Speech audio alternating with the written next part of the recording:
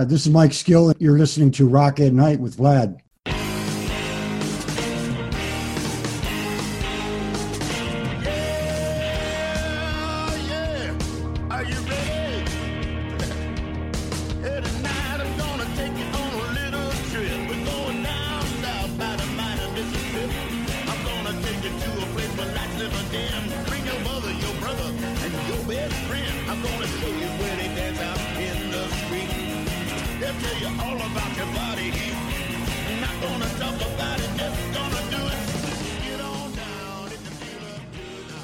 Hi, this is Rock at Night. I'm Vlad. The origins of Rock at Night are deeply rooted in both the music and people of Detroit. So I'm ecstatic that tonight's guests comprise a trio of Detroit rock's history's most illustrious sons. As a founding member of power pop mainstays The Romantics, Mike Skill has been the group's longtime guitarist and principal songwriter. He's been the architect of the band's numerous rousing hits, which are still staples on radio, TV, and film worldwide. Mike can indeed rock you up. Lately, he's also been an active solo artist, with his most recent release being the knockout track 67 Riot, which, not coincidentally, includes a collaboration of our other guest today. The word revolutionary tends to be overused in rock, but I struggle to think of any other way to describe Brother Wayne Kramer.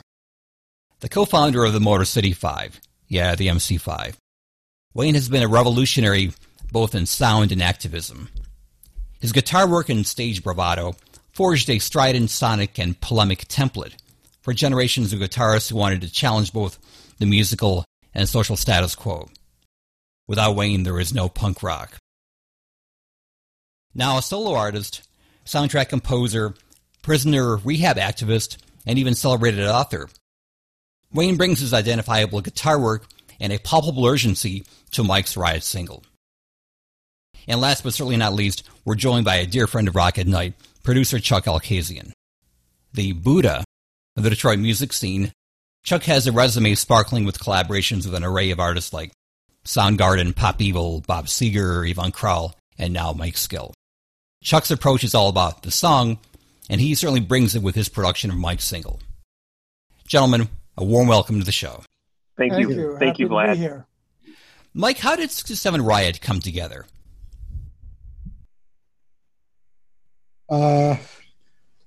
Well, I lived through, I think Wayne went through it too, probably. 1967, the riot in Detroit happened. It was happening around the country, civil unrest. And I was about 12 years old or 13. I had discovered the MC5 a couple of years before that by the single Looking at You and a couple other things. And I had a little garage band at the time. And this all happened in that year, and it was the love and peace generation, and it was this riot, and it was just a really firebrand time. I mean, anything could go up at any minute, and there was so much creativity going on, art-wise and music-wise, culturally, everything was changing. And these days happened in Detroit, and the National Guard was down the street from my house, helicopters, the news was over bleeding it, if you want, for a bad way to put it, but and instilling a lot of fear on folks on the east side and around the areas outside of the center of Detroit. They had it like they were gangs were gonna come into your neighborhood, and that's what I remember. And we had a curfew, 6 o'clock or 6:30, and I'm learning rock and roll, and I'm listening to MC5, and I'm listening to every Motown and everything that's going on in the city. And then you fast forward to the 90s, and I moved to Portland, and I started writing a lot of songs on my own, finishing complete songs for my own perspective. And I had this idea that I wanted to always do something with 67 Riot in my head. And the name came about, some lyrics came about, a groove. I had the groove down just for the first part of the verse. The words started really, really pulling together, and we recorded it. I recorded it in my little studio outside the city in a little schoolhouse. And that's where I finished it pretty much. All the other parts came together. Recorded it. I met Chuck, came together with Chuck, and I had some other songs. He took those songs and took it to the next level. They were mixed at my studio, but they really went to the really incredible. They just sound great. That's pretty much it. And then I always thought I'd get to my songs. I want to have other people come in and play on those songs. People I grew up with, friends, other musicians. And so Wayne was the next. I was so inspired by Wayne and Fred Sonic Smith, as the way they melded their guitar orchestrated guitars. I mean, you have Allman Brothers that did that. The Five did it in a really raw factory city aggressive way. And if you're a guitar player, it's the two guys you want to listen to about learning how to write and put guitars together and form songs. And then you got the attitude and the energy and the whole imagery around it. But they're really part of my growing up in a big way with the drummer. I was a drummer from high school. I had the Romantics, Jimmy. We both were fanatics. We were all fanatics for the Five and all the stuff coming out of Ann Arbor. And we're 14 years old. We couldn't get into Grandy yet, but anyway, that's how it happened. And Chuck took it to the next level. And here we are. And I called Chuck. I called Wayne, and asked him if he would like to check it out. And I sent it over. He liked it and agreed to play on it. And I'm really fortunate to have someone like that to be playing on it.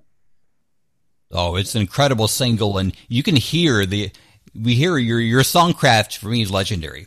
But to have that sonic icing that Wayne brought to it, and Chuck's ability to get the lyrics out of that mix, it's really very endearing. And all three of you gentlemen, I'm kudos for that. They're not really good. It's hard to explain how songs come, but that's just the way it did. It just kind of happened. Things just happen. Mm-hmm. Well, it's interesting the timing now. The single was, I think, initially conceived like a historical piece because obviously there's some resonance with you in terms of what happened when we were all younger. But now it's very urgently topical for the whole world. Obviously, in light of all the shocking events that happened and this thing of how we've come of kind of a full 360 from that.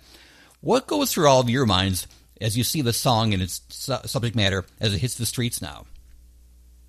Well, I don't know. Anyone else want to take it? Like Wayne, you know as well as anybody the dissonance that was in the streets and there was in the society at that time. And you're seeing a song now kind of reprise that. Does it make you think back? Have things changed? Have our social dynamics really fundamentally changed at all in that period of time? Or are we just have we been just treading water and we're kind of back to where we were at that point in time? We're not treading water.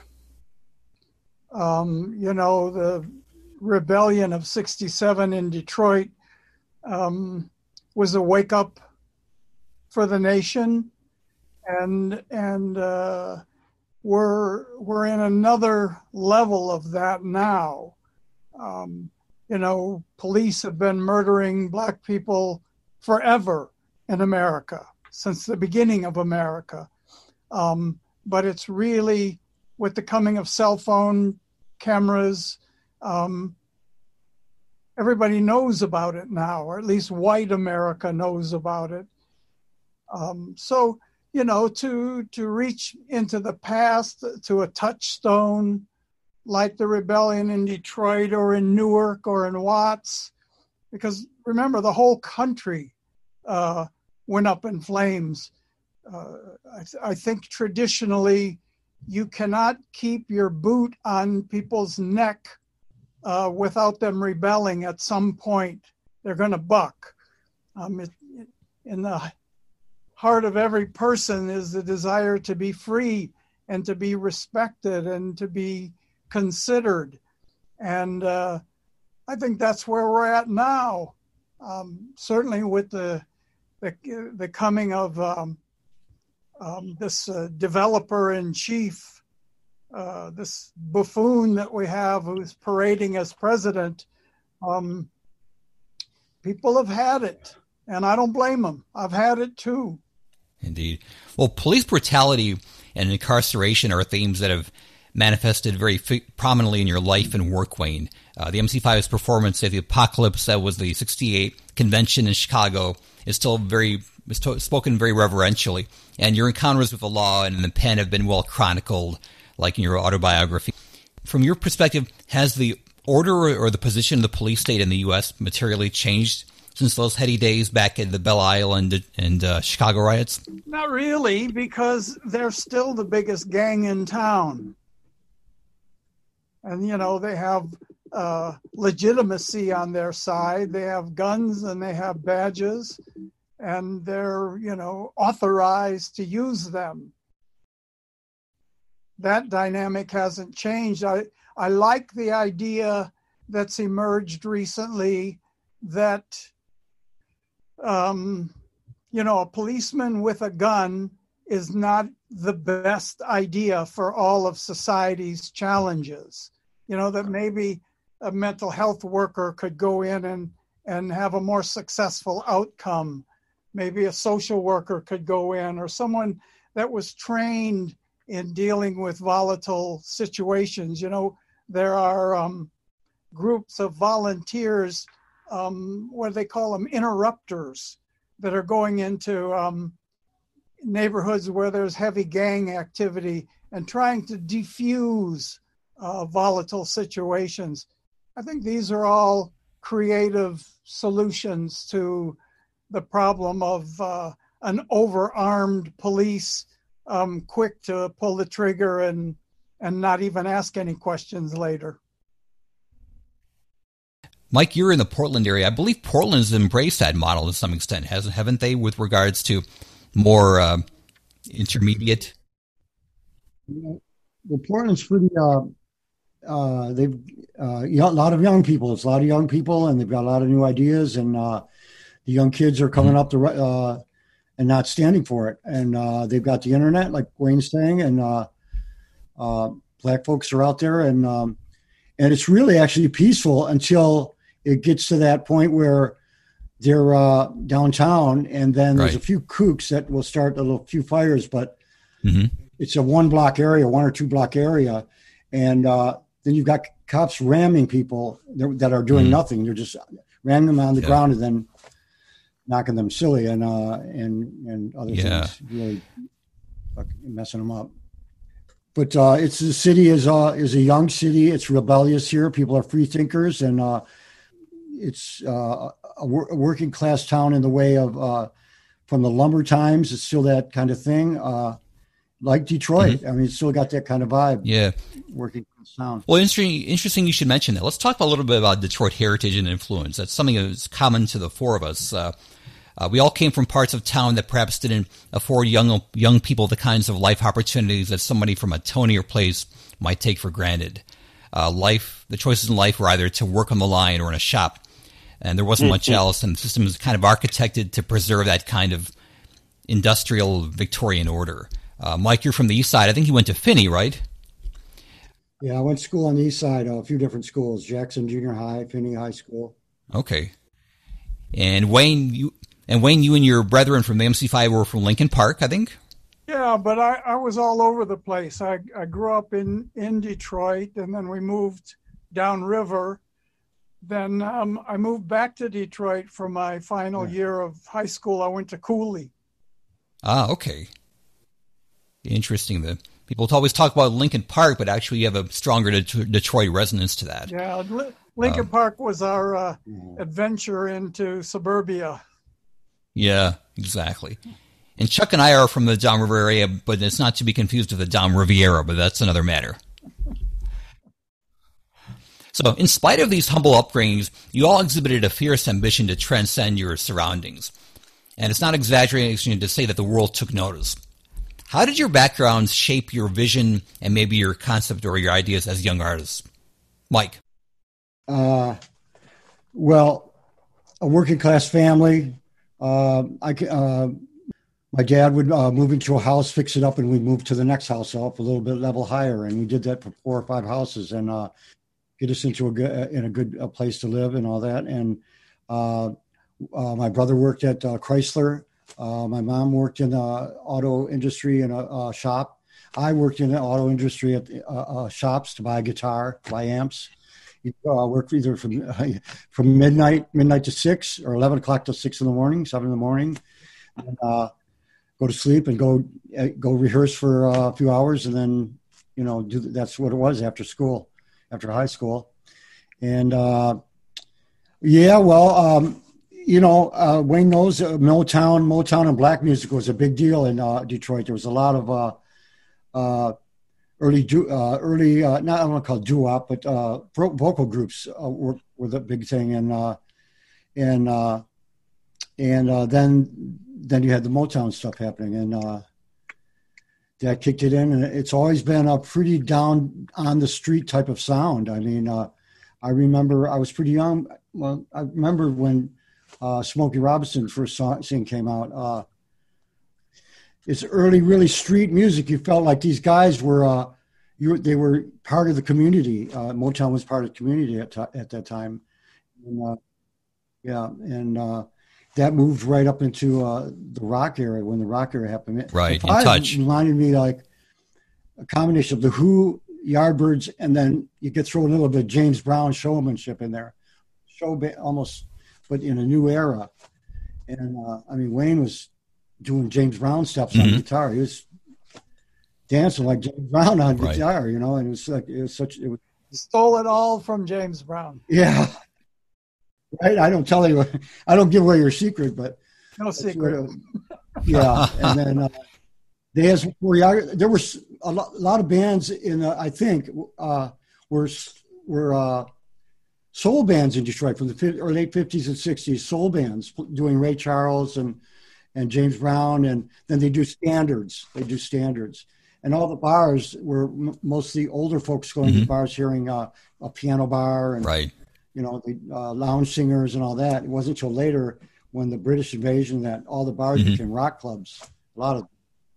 So, but in Ann Arbor was cool. Being Ann Arbor is a lot like Portland. That's my comparison. Portland and Ann Arbor are kind of it's like Ann Arbor was, but that was the new rock thing, the new culture area, the Wayne State and Wayne State downtown Detroit. And Brother Wayne, how about yourself? I mean, your background, it's been documented in your biography.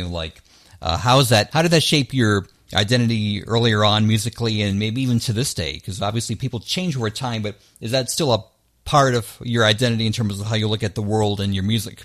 Of course. Well, in the 60s, there was a great focus put on being original, having your own sound and your own look.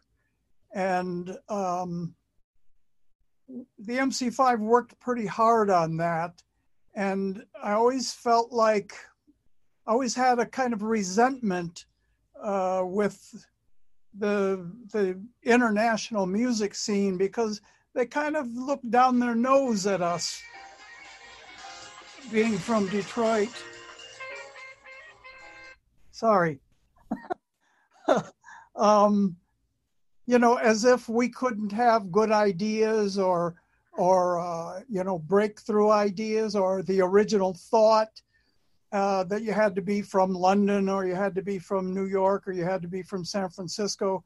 And it kind of motivated us to dig in even harder, to kick out the jams, to kind of show the world that, we had good ideas. We were about something.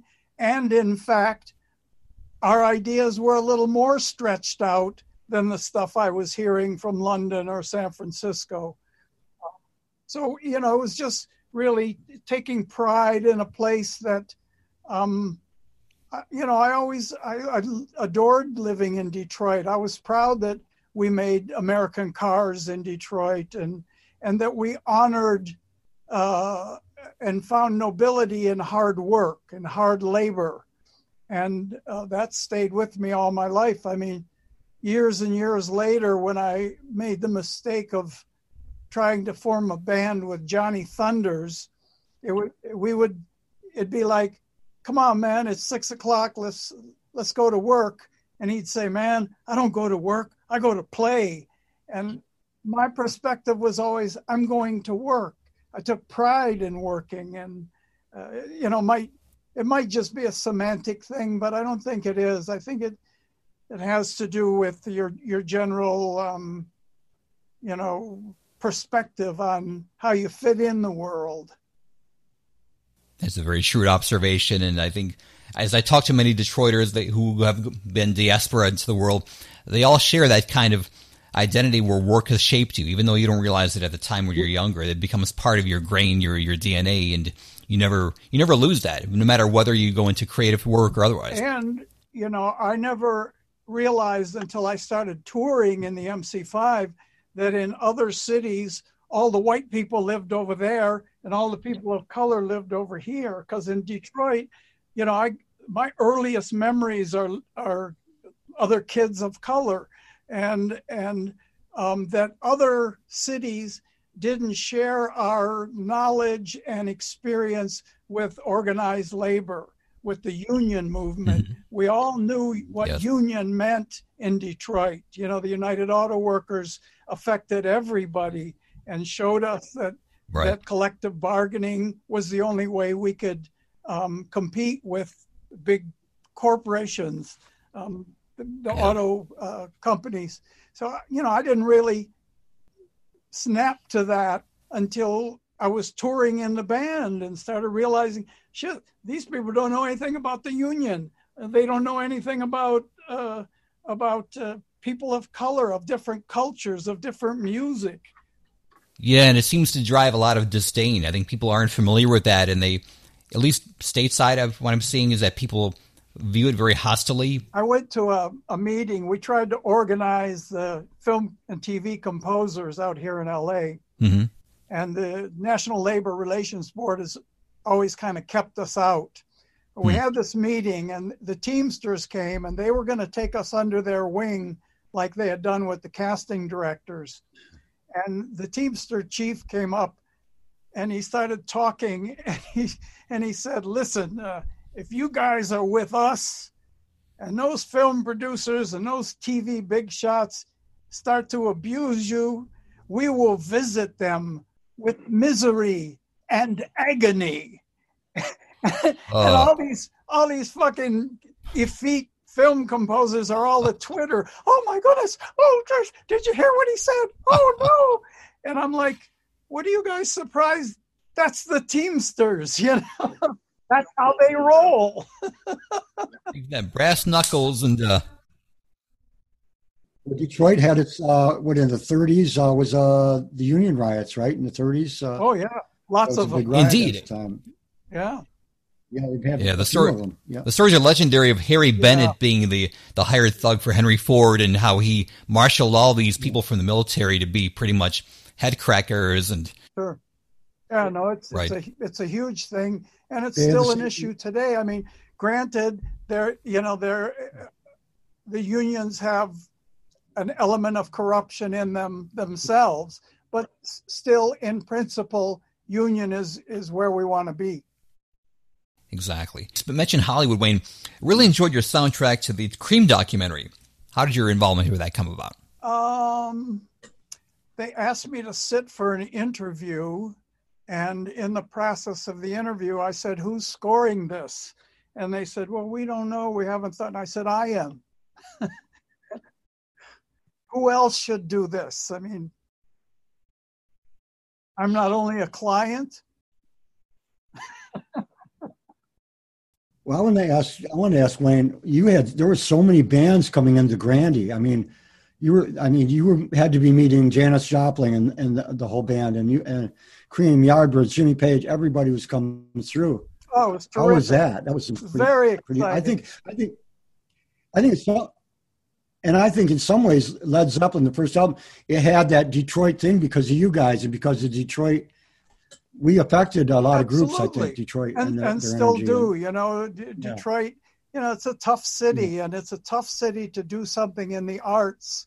And if you can find a path to recognition out of Detroit, that will sustain you well. I mean, look at Eminem and you guys in particular. When I have to tell you, when I got back from the penitentiary, I started going around to clubs to see what was happening, because when I left, there was no punk rock, and when I came back, someone said, "You need to go see the Romantics," and I went to the Silverbird Lounge, And I was knocked out with you guys. You killed me.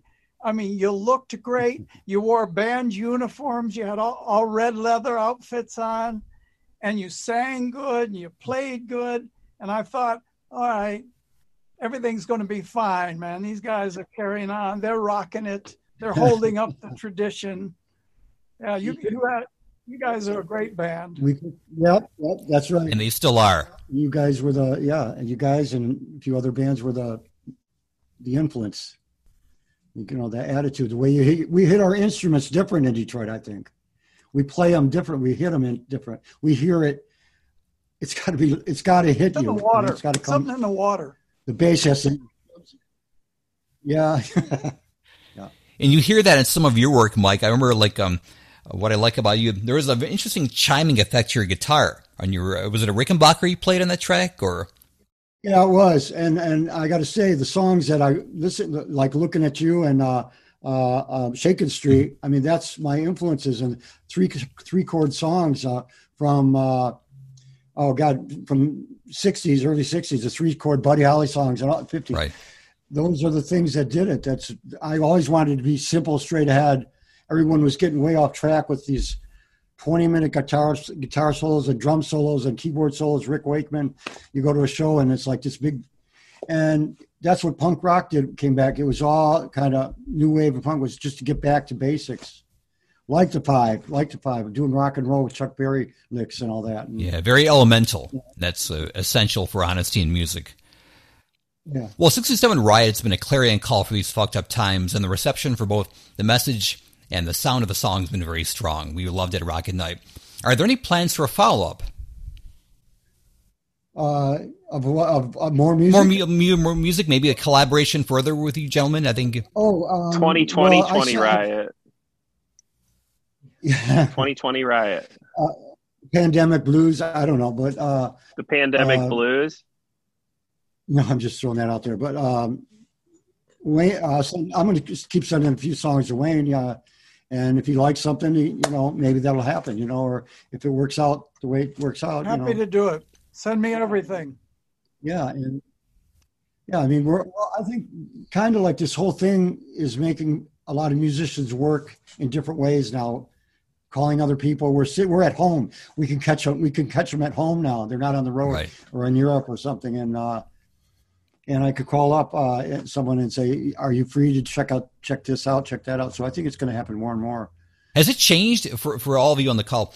Has it changed how you're approaching and thinking about music? Because the whole process of the protocol of getting a studio, no offense, Chuck, but finding a studio and getting somewhere, is it more intimate now, where you can perhaps create something more intimately and then share it with a collaborator and have it be a kind of a tighter feedback loop? Or have you seen any kind of difference when it comes to that process? Chuck has.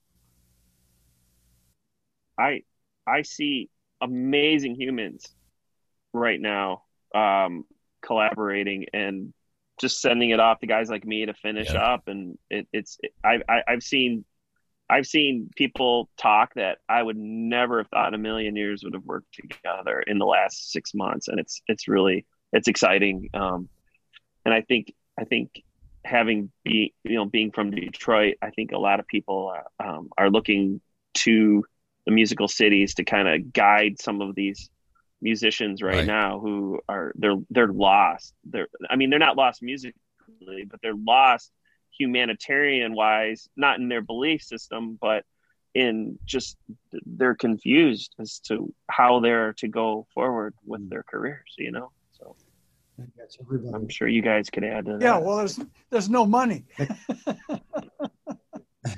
You hit it, Wayne. You hit it right there. The hedge fund guys took all the money, and the ISPs make all the money off of our work, and they don't pay us.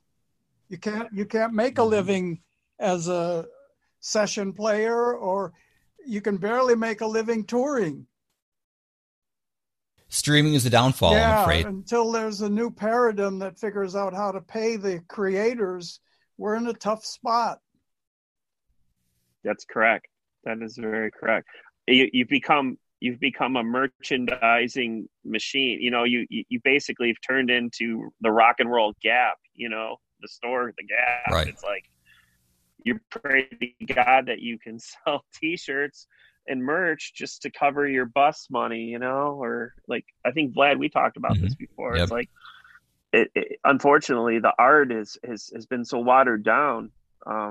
And that's why I work with guys like Mike and Wayne and the veterans, because I mean, the thought processes behind everything is about work. And a lot of these younger artists, they're starving because they've relied on just touring and they haven't monetized all of their talents as well as they should, you know? Right. You know, people don't have any money to spend, you know, it's really sad right now. So you give them the music and sell them a shirt.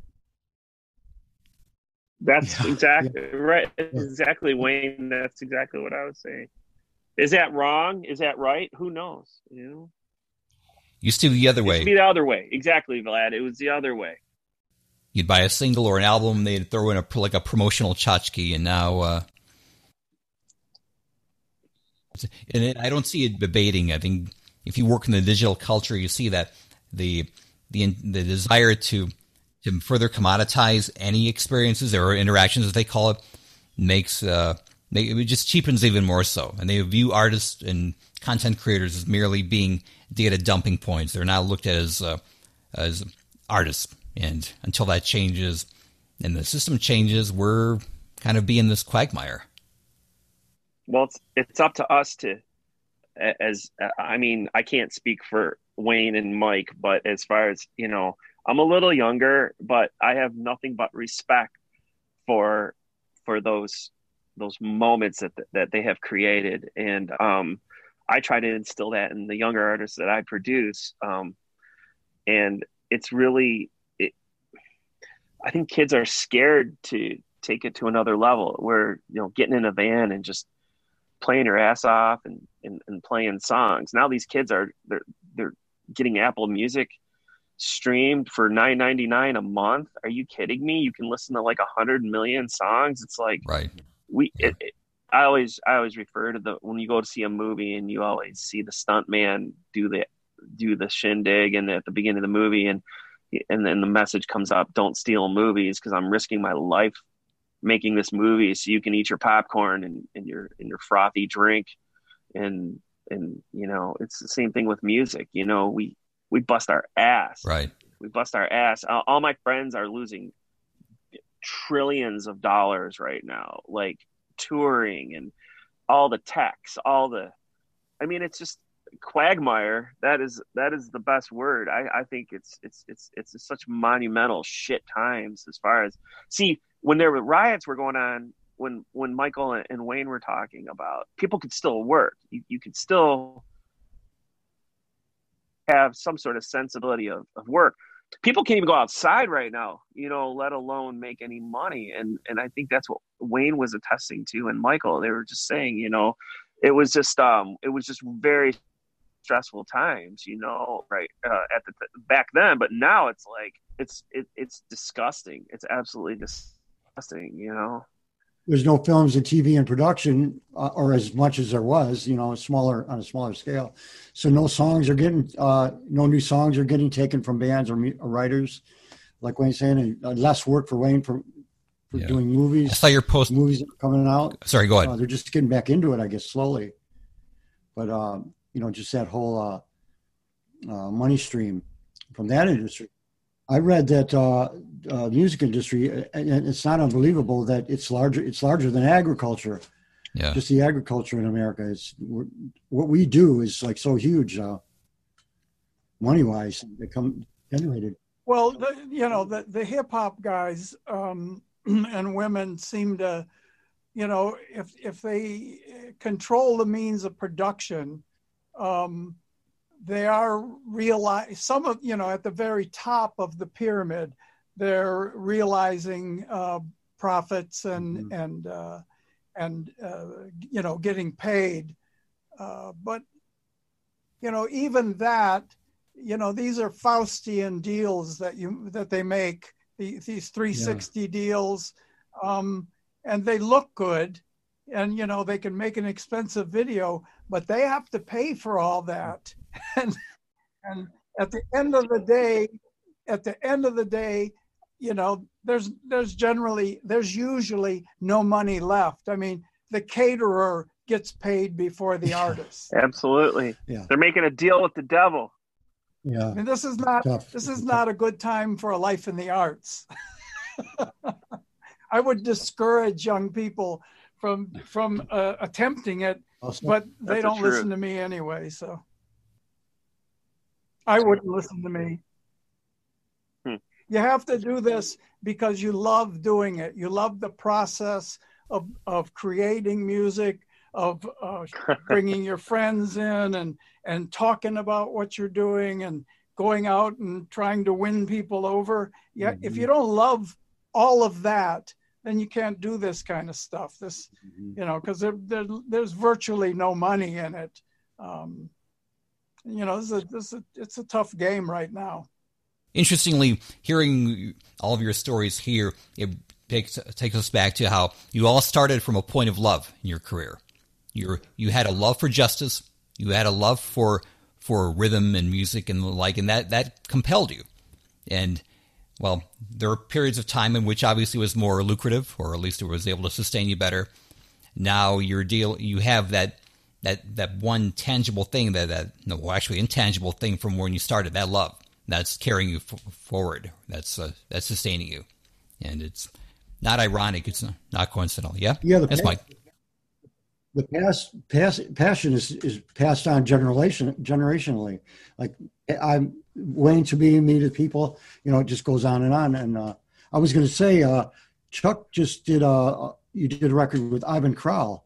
He had to go. I mean, it was huge in Czechoslovakia, but here you don't even know it's around.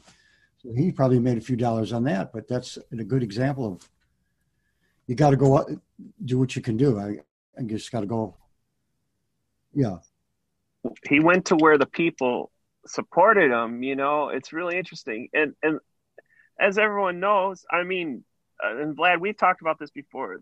The stories I've heard from Ivan, just from working with Jim and Iggy and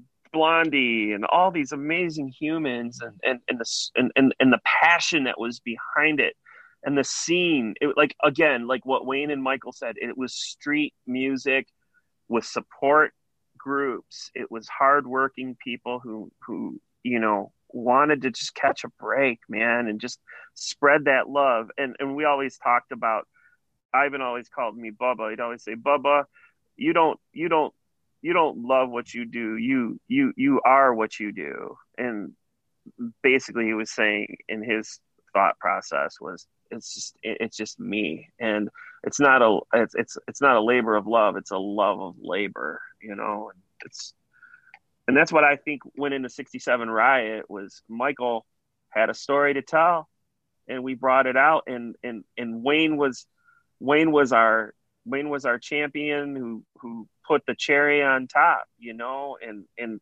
what an honor for me to work with both of these gentlemen. And, Mike and I were just like little kids talking about Wayne while we're working on this song. And, we just, and Wayne's an extreme gentleman and cares about his love and his passion for what he's done. I mean, we can't even name. I mean, we could sit here for 5 weeks and we still wouldn't even talk about all the accomplishments of Wayne and Michael, let alone myself, not even close to these two. But, it's an honor just to even just sit on this Zoom, so. It's an honor for me, certainly. So, Michael, what's next up with you? What projects or what endeavors are you looking at next?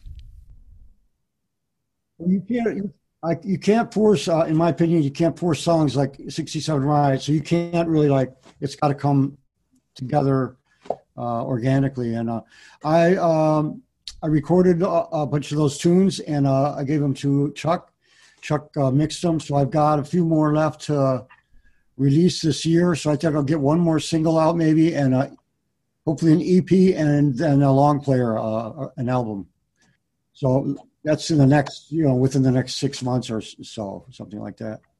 we'll just kind of skate however we can with this whole thing. I don't know, playing live. There's not much playing live right now, so Keep singing, Mike. Mike, keep singing, man. You're a good singer. Keep singing. I love the sound of your Thanks, voice. Yes, You're a good indeed. singer. very good. Thank you. All we can do is just keep going forward, and I don't know what to say. Much more than that. Mike has so many songs. It's funny. It's Mike's got hard drives and hard drives. I'm sure Wayne does too, as I do as well. And I think the difficulty is going. We can take any song and make it fun and awesome. It's just like we try to look for the meaningful things, the things that the legacy, leave the legacy. I mean, that's kind of where I think all bands should be right now. So. We came from this really big thing out of from Detroit. I mean, it was really a passionate thing, and it's something that it just won't go away. It's something in us that's just it's on us. I can't stop doing what I do, and Wayne can't.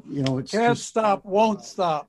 Yeah, well, and I was going to say before, in Detroit, there was a huge jazz scene at the time. I mean, the 50s. And you saw Baker's Keyboard Lounge, and the Five used to go off into these jazz flourishes and avant-garde and kind of like just really I don't know how to describe it, but it's just like a really free form. It's really a free form thing they put with this. It was really good, and like bebop.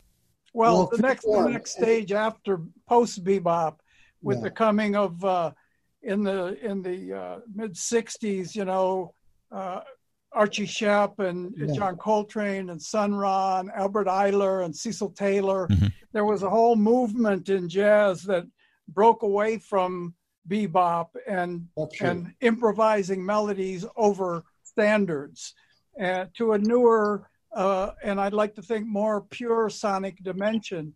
It was a huge influence on me and the MC5 because I had to answer the question, if I'm playing my best Chuck Berry solo, where's the next step? How do I go one step beyond? Right. And I got the answer in the free jazz movement. So we embrace that completely. And I think Mike mentioned an important consideration in that Detroit has always been the home of great musicians. Going back to the 20s and 30s, if the big band leaders needed new musicians, they would go to Detroit to find them because of the great music programs at Northwestern and at Cass Tech.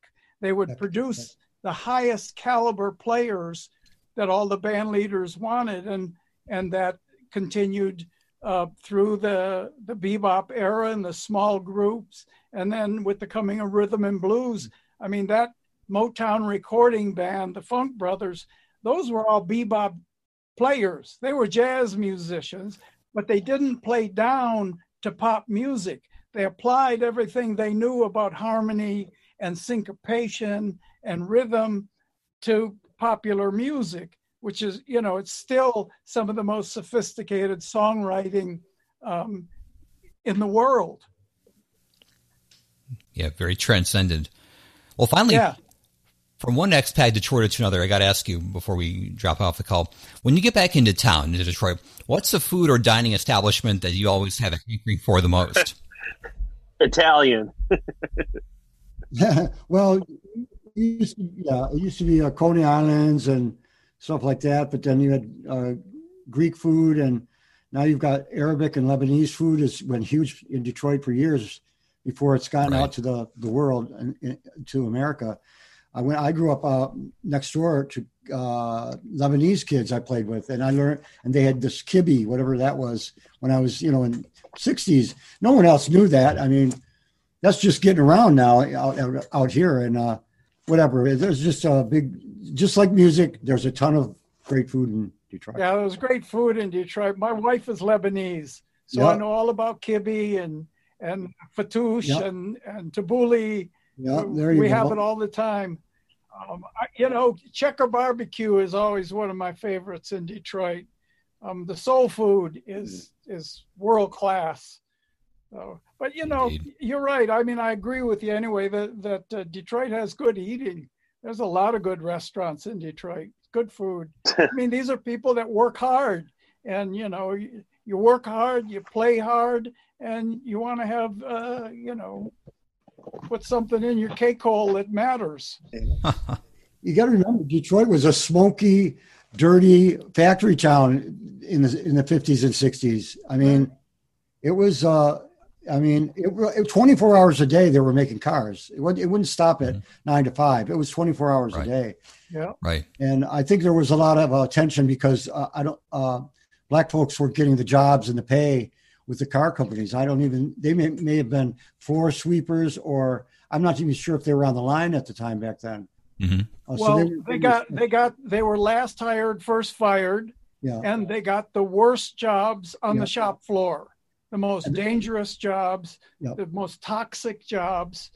And the reasons behind the rebellion of 1967 were that people of color, black people in particular, did not share in the prosperity that white Detroiters experienced. They didn't share in it economically, they didn't share in it culturally, and they didn't share in it politically. They were elbowed outside of life in Detroit, and then you add the Detroit Police Department coming down on them, just like they've always done. It's no surprise that the place didn't burn down sooner. The all white police department. Yeah, all white shop foreman. Yeah. Yeah, you're asking for it. No, I always thought that the white flight from Detroit had a reason, because when Malcolm X and Martin Luther King came to town in '62, I think it was, or freaked everybody out on the east side of Detroit. The long parade, there was like 100,000 people down there. Yeah. Most black folks. The east side people started moving out to the suburbs right away after that.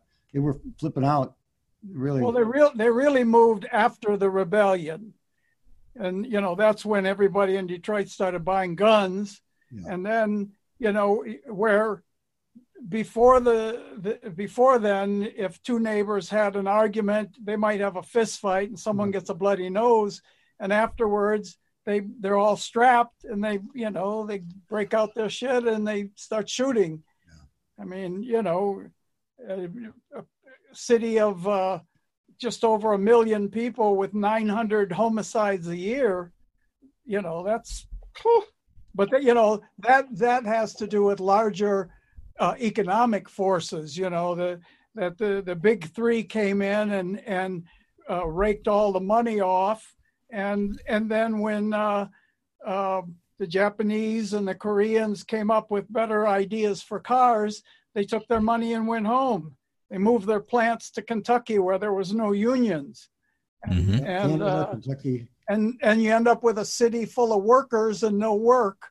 And of course, desperate times make people desperate, and they start doing desperate things. And heroin flooded the city, and the result was chaos. Yes. And the destruction of what was once a great American city. Yeah, it's great. I mean, less than 700,000 people in the city of Detroit today. There are still veins of greatness there, but you're seeing a lot of the social vestiges of better times and better, or at least grander times, and try to revitalize. Well, I mean, they're trying. And, I support them 100%. I do what I can to help, but it's tough there. Without an industry or a manufacturing base, I think Detroit probably one day could be Portland, a nice, small American city, but it'll never be what it was in the 60s and in the 70s. Yeah. 50s, 60s, Exactly. And 70s. Well, gentlemen, it's poetically appropriate you've regaled us tonight with entertaining tales and provoking thoughts as you've always done with your art. As Detroiters past and present, we're deeply proud of how you represent us with energetic eloquence and conscience, and I really appreciate you joining us today. Thanks, Thank you, Vlad. Very It's elucidating. been a pleasure. So that wraps up our conversation for tonight. Look for Mike Steele's 67 Riot single on all streaming platforms and at MikeSteele.com. And look for his amazing vinyl pressing that just came out from Third Man Records. That's a nice way to keep it in the Detroit family, man. So kudos to that. Oh, good. Thanks. Thanks for saying that. I just got mine, Mike. And I got this. I just got this today. Looks I good. just got this Yeah, today. there it is. I'm reading it. I've been reading it. Aha. The hard stuff. No floppy disk. Yeah. Yeah, how's that work? How do you bootleg that thing? Can I rip There are that? ways. Chuck has ways. Yeah. And catch Wayne Kramer's soundtrack to the Cream documentary, now available on demand on all streaming platforms. And pay attention to the Foundation for Sonic Rehabilitation of People in the Penal System. That's a very admirable effort you're doing, Wayne. Thank you. It's the jailguitardoors.org if anyone wants to learn what we do and how we do it and they want to help. We have 2.3 million of our fellows behind lock and key today. And if we don't do something to help them change for the better while they're in custody, they will most certainly change for the worse. And 95% of them are coming home someday, and they're going to sit next to you at the movies, if we ever get to go back to the movies, and they'll stand next to you in line 6 feet apart at the supermarket. So we can do something now to mitigate the damage.